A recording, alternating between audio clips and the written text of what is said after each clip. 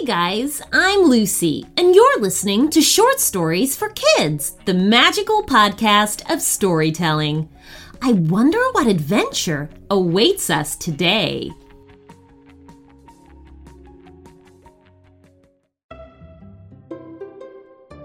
Cecilia's school was very much like any other school. It wasn't terribly special, but neither was it particularly awful.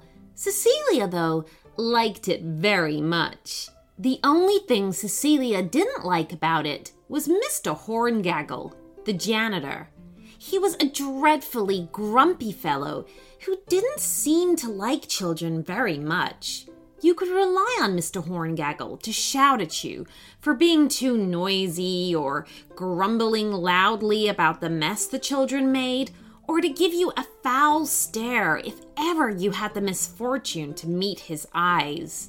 Mr. Horngaggle was quite possibly the oldest person that worked at the school, and Cecilia and her friends wondered if one day they'd arrive at school to discover he'd retired and gone to live in Florida.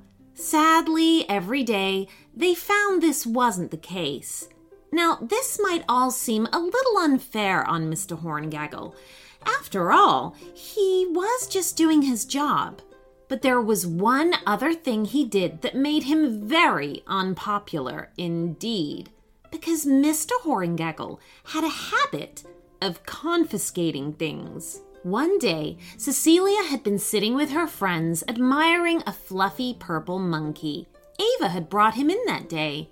"No toys in school," barked Mr. Horngaggle, marching over to them.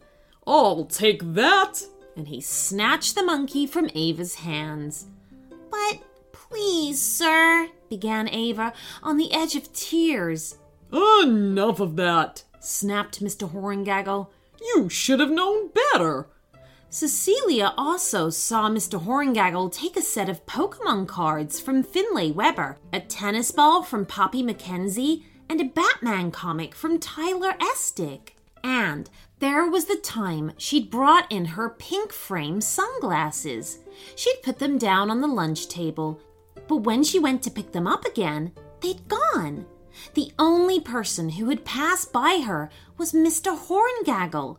If he'd taken them, he didn't say. Cecilia hadn't seen those sunglasses since.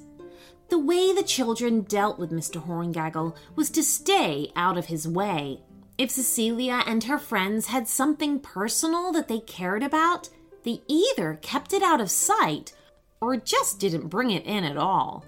That way, Mr. Horngaggle stayed out of their way, and they stayed out of his. This was all very well until the day Adi Gupter spilt a bucket of water over the classroom floor.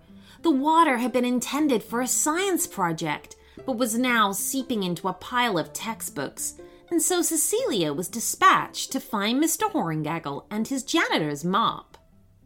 Mr. Horngaggle had a room at the back of the school, loaded with equipment and supplies.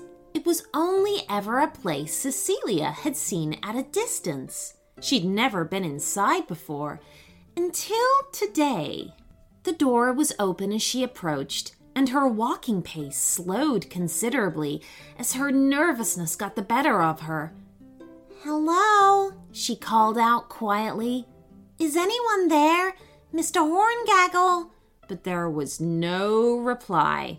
Cecilia walked up to the desk that Mr. Horngaggle used.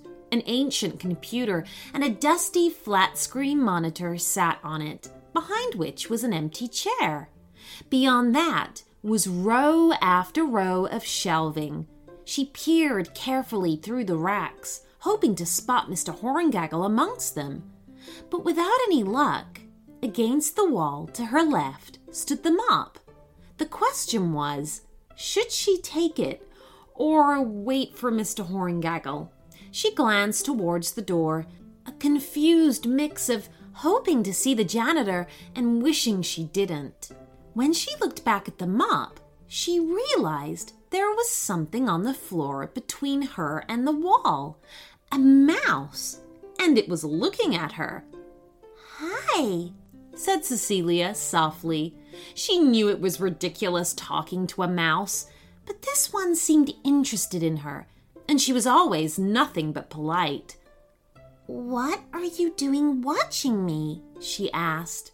By way of reply, the little rodent scampered across the bare concrete floor and stepped beside the end of the first rack of shelving. Here, it turned to look at her once more. "What are you up to, little one?" she asked. The mouse disappeared past the first rack before returning once more to look at her. "Are you trying to get me to follow you?" Cecilia wondered out loud. Her curiosity got the better of her, and so she followed. She trailed after the mouse to the rear of the storage area, where the last of the shelving was in darkness due to a faulty lighting strip overhead. But there was some light there. At floor level was a rectangle about half the height of a washing machine and lined with a soft white glow. The mouse hopped right through it. Cecilia realized she was still looking at a room very much like the one she was now standing in. But through the rectangle, it was better lit. The mouse stood on the other side and watched her. "You want me to come through there?" said Cecilia. "Through that portal or whatever it is?" The mouse backed away a little to give her room. "Well, okay," she said, and crawled forward. Strangely, she now appeared to be back in the storeroom where she just left. But the lighting was different. All the bulbs glowed an orangey yellow rather than bluish white, and she realized the objects on the shelves were different too. At least the packaging was. Creeping quietly back past the shelves, she really wasn't sure whether this was Mr. Horngaggle's room or not. It wasn't quite right. And then she saw the desk. There was no ancient computer or flat-screen monitor on it, just some folders and a newspaper. Cecilia could see the headline, but that wasn't what was catching her eye. She bent down for a look and gasped. The date on the paper was 50 years ago. Somehow, by following the mouse, she'd ended up 50 years in the past.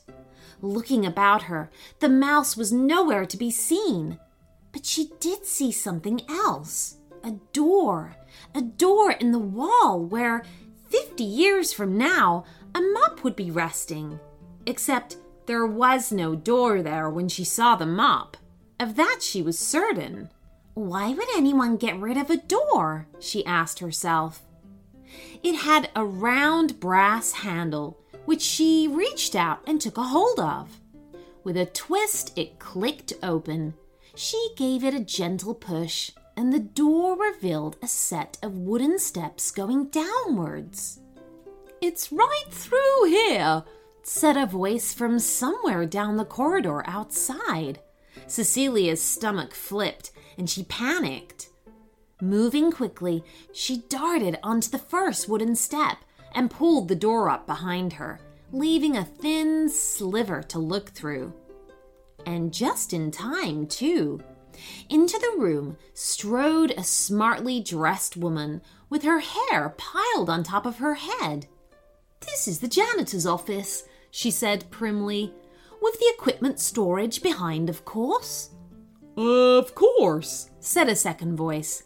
And although Cecilia couldn't see him yet, she knew that voice instantly. It was Mr. Horngaggle. He walked into view, taking in the surroundings. "Very nice," he said. "Very nice indeed." It took a moment for Cecilia to see it, but when she did, she nearly squeaked with shock.